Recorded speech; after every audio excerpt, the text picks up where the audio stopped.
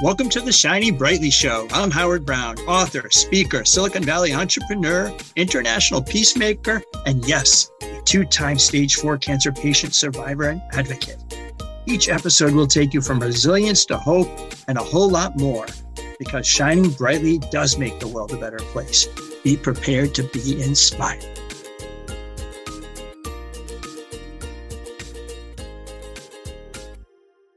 Hello, it's Howard Brown. It's Shining Brightly. Oh my goodness, your maestro with the mic is back.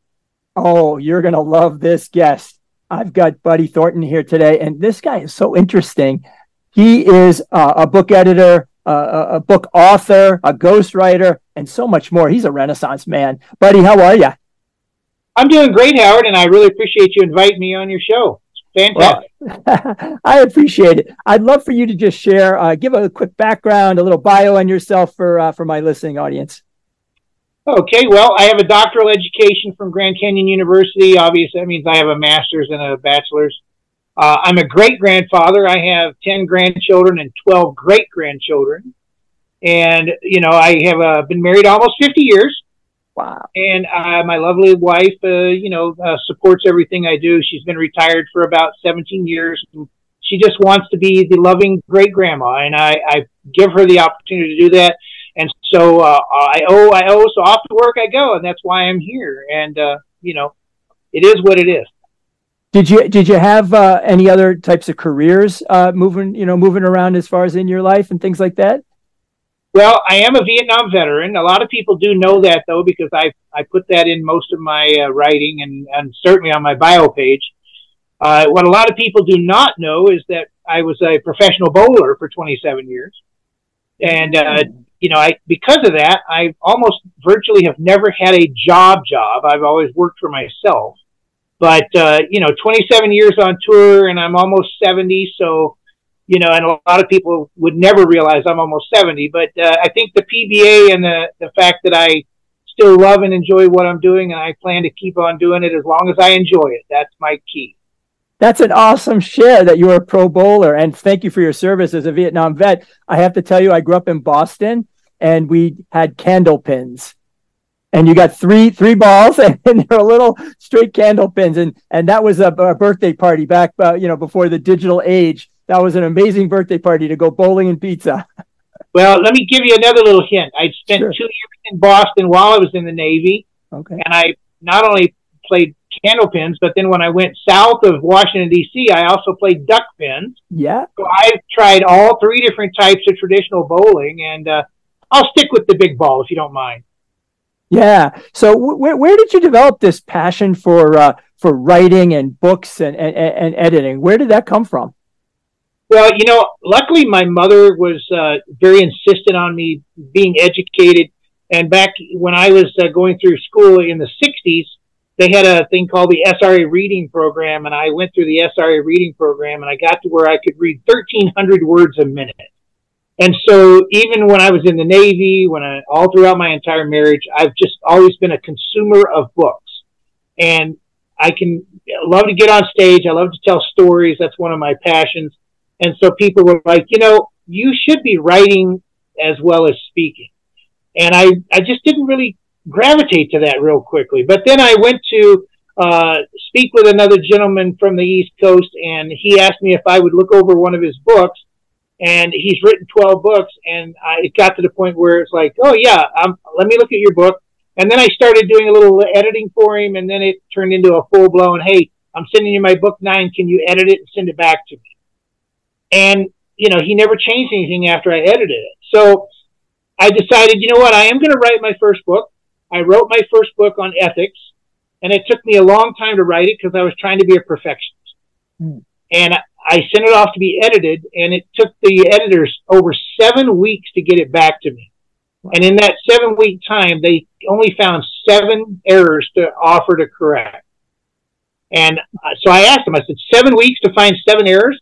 They said, yeah, we thought something was wrong with our software, or we were looking at something wrong. We were missing something. So we kept going over it and over and over it. And I'm like, I just wrote it. And, and they said, well, you obviously know how to write. So when I wrote my second book, I did the same thing, but they got it back to me much quicker. And that book was 105,000 words, and they found 12 errors. Wow. So I was like, well, you know what? Maybe I should be editing myself. Maybe that's another revenue stream. And I talked to Natalie about it, and she said, yeah, you should do that. So I edited some short pieces for her, and then I edited a full book, and I was getting these books back to these people in less than a week, which means they were like, it's just incredible that you would be able to do that. Well, I'm going to tell you a secret. I do use an AI tool to identify really glaring problems, but I don't use an AI tool that does the work for me. I use an AI tool that allows me to pick and choose what's right and what's wrong. And when I have a question, I go right back to exactly the way I did back in the 60s and 70s. I open up the stinking dictionary or the whatever I need to do, and I go, what's the correct way to do it? I'm not going to let a machine tell me what to do. Well, and we didn't have AI right before then, so now that's a current development. You didn't even have that. You had to rely on your own words and the dictionary and all that sort of stuff as well. But now I'm actually editing for 3 different publishing houses, and I've got a steady stream of business on that side. But my gift, 1,300 words a minute, and I can edit incredibly fast as well as be very competent. Well, I have to tell you, being a first-time author, and learning this now since last October, and going from cancer to COVID and actually being a published author, and I'm learning. So I'm learning from folks like you as well. And I love the shout out to Natalie McQueen and to Robert and Renee Jones. That's how that we've been connected, and that entrepreneur group, and Natalie with her publishing house and things like that. What would you say to someone that, because during COVID, people had a little more time on their hands. What would you say for a first-time author? What's some advice that you'd give to them? I have one piece of advice. I want to hear what you, as the expert, has to say. Well, it's easy for me. Yeah. Write from your heart, write with passion. Let your soul and your heart do your speaking for you. If you get muddled up in your brain, like most humans, we're very imperfect, and we probably wouldn't even write the same sentence exactly the same way a month apart. So you got to write everything from your heart and soul, and just get it on paper. Even if you're not getting it on paper, get on Zoom by yourself and record it, and then take the transcript and use the transcript.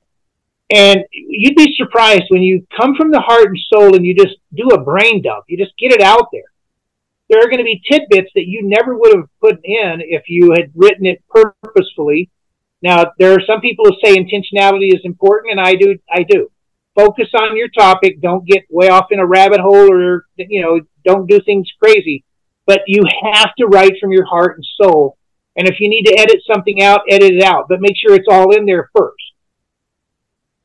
I think that's great advice. And my advice is just get started, because take that positive step forward, because I call myself the least likely author, and I did it non-traditionally by Zoom, and those transcripts did become drafts. The drafts did become chapters, and the chapters then became a manuscript. Now, but you can't really publish a book too well without a manuscript, so you need some of the basics there to be able to do that. The other lesson that I'm learning is that when the book is complete, and a book cover matters, and authenticity matters, and vulnerability matters. Once you actually press that go button and it's available on Amazon.com, that's when the real work starts, buddy.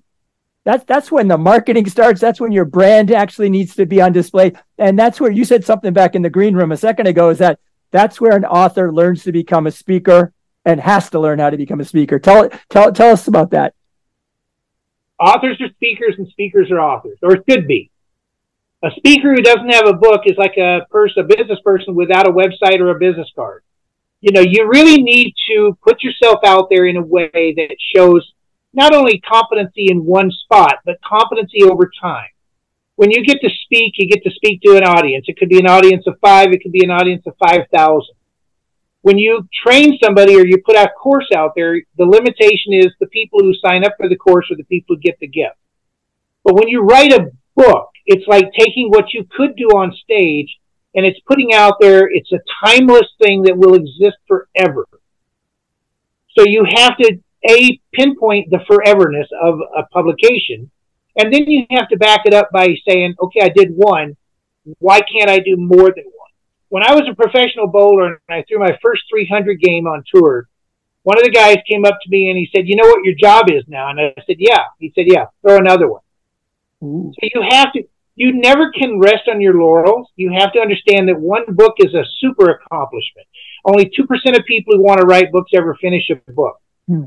But only 4% of the people who write a book ever write a second book. When you're like me, where you've already written more than a dozen and you've got 5 individual self-full books and you've got a plan for 24 in 2 series, it's about publishing 1, 2, 3, 4 a year, because it's what have I done for myself lately? And then how do I project to the world?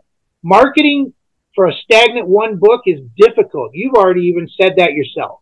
That's right. But if you have a series of books, every time you get to bring another book out, guess what? On that backdrop, there's your other books. And everyone goes, "Oh, I really love this book, but what about that book?" And all of a sudden, the marketing takes on a life of its own.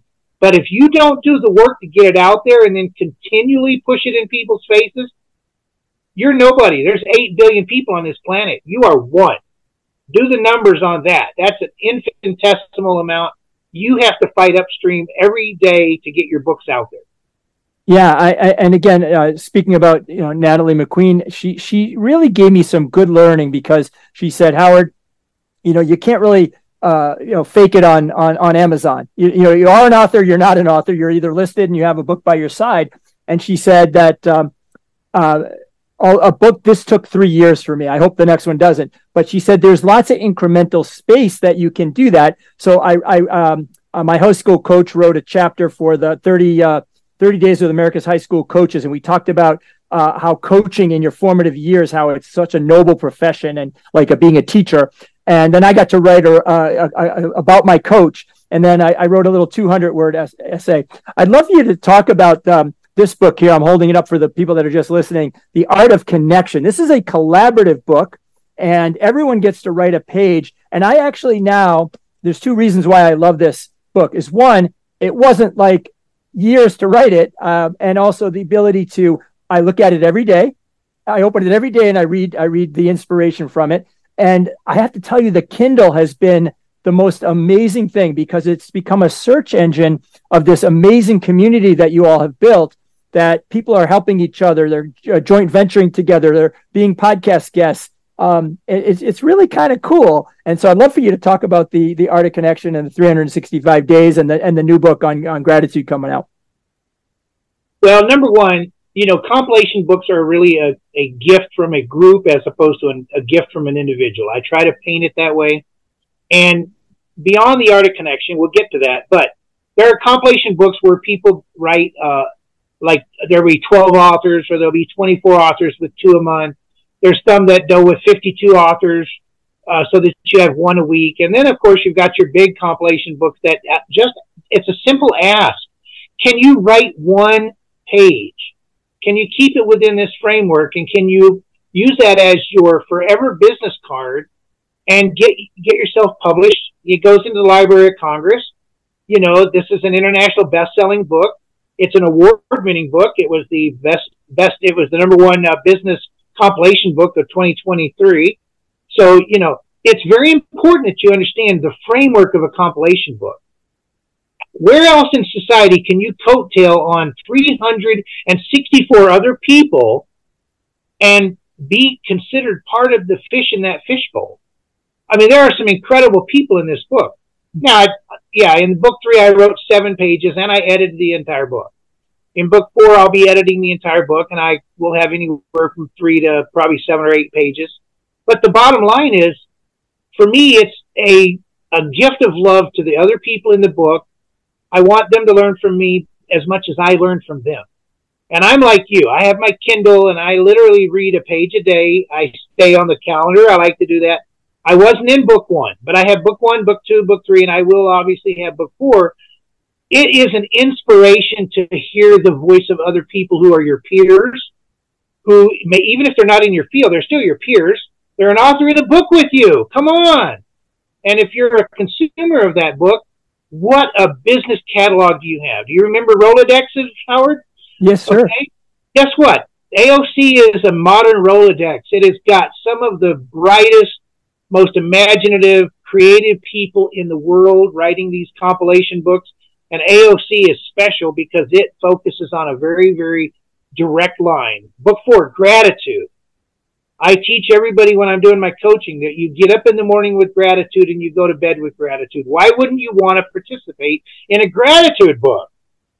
I mean, we live for gratitude, don't we?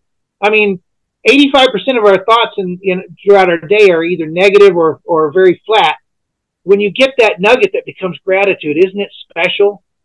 So yes, we need to have gratitude. And being in a compilation book is such a simple, easy way to do it. I don't understand why anybody wouldn't invest a very low amount of money to become an international best-selling author and be able to say, I'm in the same room with Howard. I'm in the same room with Robert Jones. I'm in the same room with Natalie McQueen. I mean, yes, I work with these people, but guess what? It is an honor to be on the pedestal with them.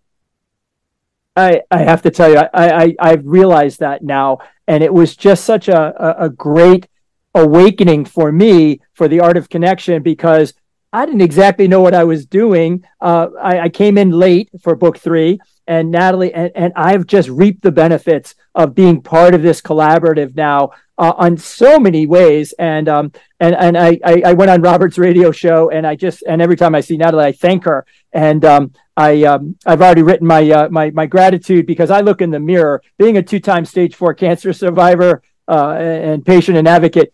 I'm blessed, I'm grateful, and I'm really lucky every single day. And now it allowed me to express that in my brand. And I especially love the Kindle, because one click and people are getting in touch with me.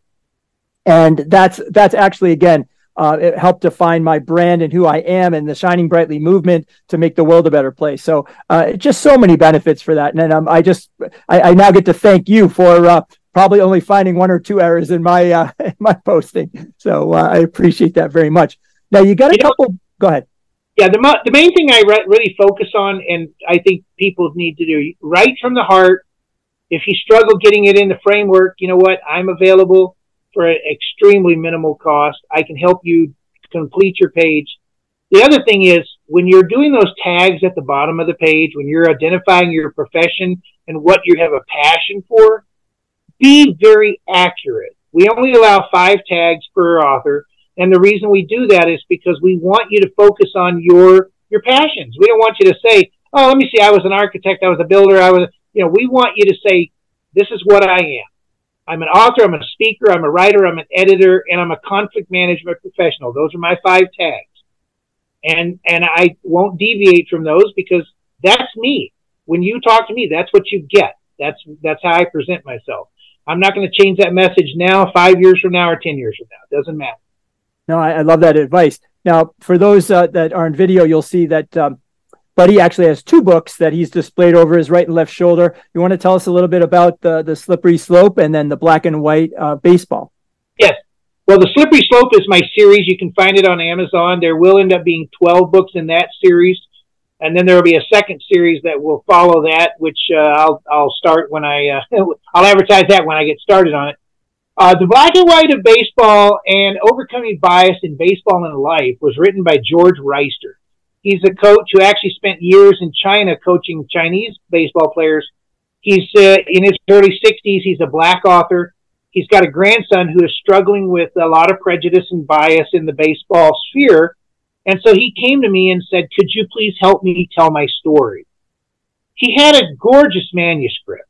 It just needed a little nudge over the top. And so I spent about a week working on it, and I sent it back to him.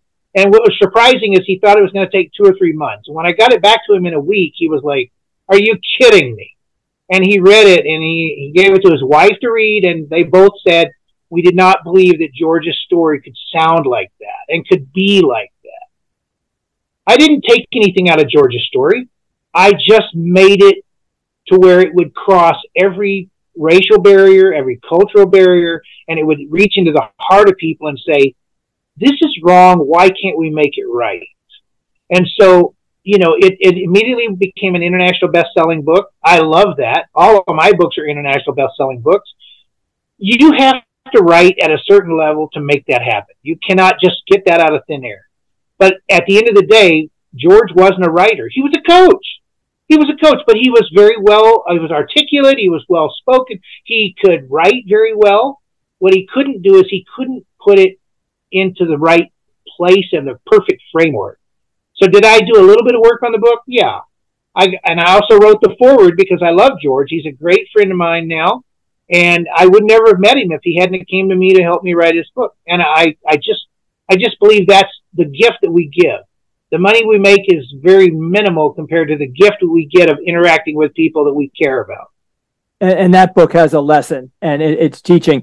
I have to tell you now, buddy, the reason I was excited to have you on the show is that I have now gone through this process, a full 3-year process of, basically doing the Zoom interviews, looking at the transcripts, looking at the chapters. We cut out so much in order, my first book is 300 pages and 62 pictures. And I have such an appreciation of the editorial because without my wife and my editor, David Crum of Front Edge Publishing and Read the Spirit magazine, my book probably isn't readable.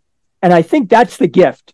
The gift is that of an editor is that the book is readable. If it is a struggle to get through a book, and I've been through, I've read some that have been a struggle, even an article, I might stop right there and put the book down and never pick it back up again. And I love the fact that the feedback that I'm getting is that it's a page turner and that I can't put your book down, right? Because that's what you want as an author. And the editorial makes all the difference in the world. So I want to actually just tell you that you have a magic to you that I don't have. And I appreciate for people like you that do, because if it's not readable, it makes it a chore. And you don't want the book to be a chore. And there's some books out there, and I'm sure you've seen them. They're a real chore to get through. And especially looking at my, the textbook days and some of that stuff, I was like, you're trying to teach kids. And boy, is that really a chore, some of those textbooks just to get through. So we'll get into there as well. Can I ask you, what are you reading now? Who's your favorite author and why? I write nonfiction. So and because I'm a researcher, I read a lot of nonfiction. And in the nonfiction space, I tend to stay in the sciences. So like Dr. Lise Elliott with her book, What's Going On in There about from conception to 5 years old with children is definitely one of my favorite books. From a religious standpoint, I absolutely would recommend Ken Sande's The Peacemaker. It is one of the best conflict management books that has ever been written. And it follows the scripture, but it doesn't adhere to this. You have to do this. It is, we want you to believe in the story and your own ability to decide what's acceptable versus unacceptable. And then, of course, for the fiction space, I really do like to read stuff that I know will never come to be. In other words, I read it strictly for pleasure, strictly as an escape. So I read like Stephen R. Donaldson with his Unbeliever series. I've read all of the different variations of the Star Wars people that have come out. That's, it's what they say, far, far away, a long time ago, far, far away. You know what? We don't even imagine some of the things they can do being possible now. So how could that be, right? I like that because it gives me an escape. It allows my brain to just turn off and just enjoy pleasure. And then when I come back to write, I'm completely refreshed. I'm ready to go. I'm ready to rock. I mean, one tidbit nobody will ever know, but I had COVID 3 times. Oh. And when I came out of the hospital after having COVID the first time, I was going to be at home for 30 days. Yeah. Now, I had outlined my second book before I went into the hospital. I had 30 days, and I completed the entire book, 105,000 words in 30 days. I wrote the book in 30 days. I gave it to my committee chair from Grand Canyon University who wrote the foreword to look at it. He came back with a couple of suggestions for chapter 5, and I made a few changes, and we published it. So it was written in 30 days. It was reviewed for about 40 days, and then it was published. It was written in September, and it was published by December. And, that's the way you create a book. But you have to know the topic, you have to believe in the topic, you have to have passion about the topic, and you have to believe in the people who give you feedback. Yeah, I also I have to tell you that the lesson learned, it was cathartic for me because going from cancer to COVID, I was healing, and the ability to, this is my memoir, so it's 125,000 words, and I had never done this before, so it was an all new journey. It was healing for me because I actually, in chapter 1, talked about the lesson that my great-grandmother, we call her Bubby Budish, Bertha from Lithuania, she came and struggled to get to this country, had nothing, right? And she taught us as 5-year-olds to live a life of kindness. We can choose to do that. Live a life of giving. We can choose to do that. And to heal yourself and then go heal others and on your communities. And God, I remember that today, like she's talking to me right now. And for me to actually take that lesson and put that in chapter 1, right, is so special to be able to do that. How many times, at least in my memoir, walk back my entire life and we're going through photos and we're going through stories and we're talking about family customs. We actually, in one chapter, we fight about whose grandmother's brisket is better and which recipe is better. So it's just cool. And so I love that expressionism of that. And then I got to pick, who I wanted to write the foreword. You talked about that. And there's a book from Dr. Robert Wicks called Bounce. He's probably published 29 books. His book said, I read his book and I said, he's talking about me. Bounce is about resilience, right? And I said, he's talking about me. And then I do a lot of interfaith work. And Rabbi David Rosen in Israel, I've known him from the American Jewish Committee. We do a lot of diplomacy and a lot of interfaith relations. And I live here in Michigan, where we have, Muslims, Christians, Jews, Hindus, and we all in the same melting pot. And we seem to be able to get along most of the time. And so Rabbi Rosen wrote an afterword about my book about welcoming people into your tent. Know your neighbors and understand the richness of their history and their culture and their foods and their diversity. And I think we're lacking a little bit in these days. I hope we can recapture that. But boy, was that fun to be able to choose the actual people and the honor that they accepted to be able to be part of my book. And everyone who endorsed my book too, it was a personal ask that they would actually put their name in or on my book. And so what a great thing for me. And you've now got me all excited to get to book 2 and to see what I'm going to do. And I've already got book 2. They always say, if you're an author, what's your next book? And you got to have that. So I do. And so I wanted to actually transition a little bit here to the Shining Brightly Spotlight. I'm putting on, for those that are listening, these magnetic white glasses that I do each week. And I'm putting the Shining Brightly Spotlight on you, buddy. I want people to know how to find you. And then I want you to actually finish up the show with a little bit of inspiration and kick it back over to me. I can do that. Well, if you look at my logo, Buddy PSCA Pro, and you want to get a hold of me, all you have to do is put in buddypscapro@gmail.com. It's very simple. It comes right out of my logo. It was a gifted brand from one of my peers about 5-6 years ago because of all the pro-social work that I do. And I'm telling you right now, I wouldn't be doing anything, writing, editing, or anything if I didn't believe it was going to be a gift to other people. My gift to the world is I'm a positive social change agent. I want to change your perspective. I want to change your life. I want to change your future. I want to change your family tree by teaching you how to just be you in an optimal, best way. And if I can do that for your people, Howard, and they can get a gift out of your book, Shining Brightly, which is a great book, and I can get gifts from people like me, how much better will the world be? It's all up to you. Oh, I love that. Oh, my goodness. And I will definitely have in the links in the show notes, The Art of Connection and the Gratitude book, as there's still room for more authors and all that. The way you get a hold of me is shiningbrightly.com. My speaking, the podcast, the book, my advocacy, what I care about there is about lifting up yourself and lifting up others in our communities. If we do shine brightly just a little bit each day for ourselves, for others in our communities, the world will be a better place.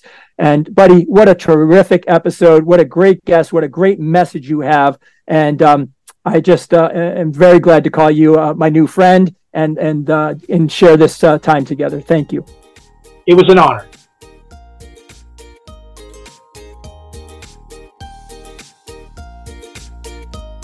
Thank you. I hope you enjoyed this episode of Shining Brightly with me, Howard Brown. Come interact with me at shiningbrightly.com. And remember, keep on shining.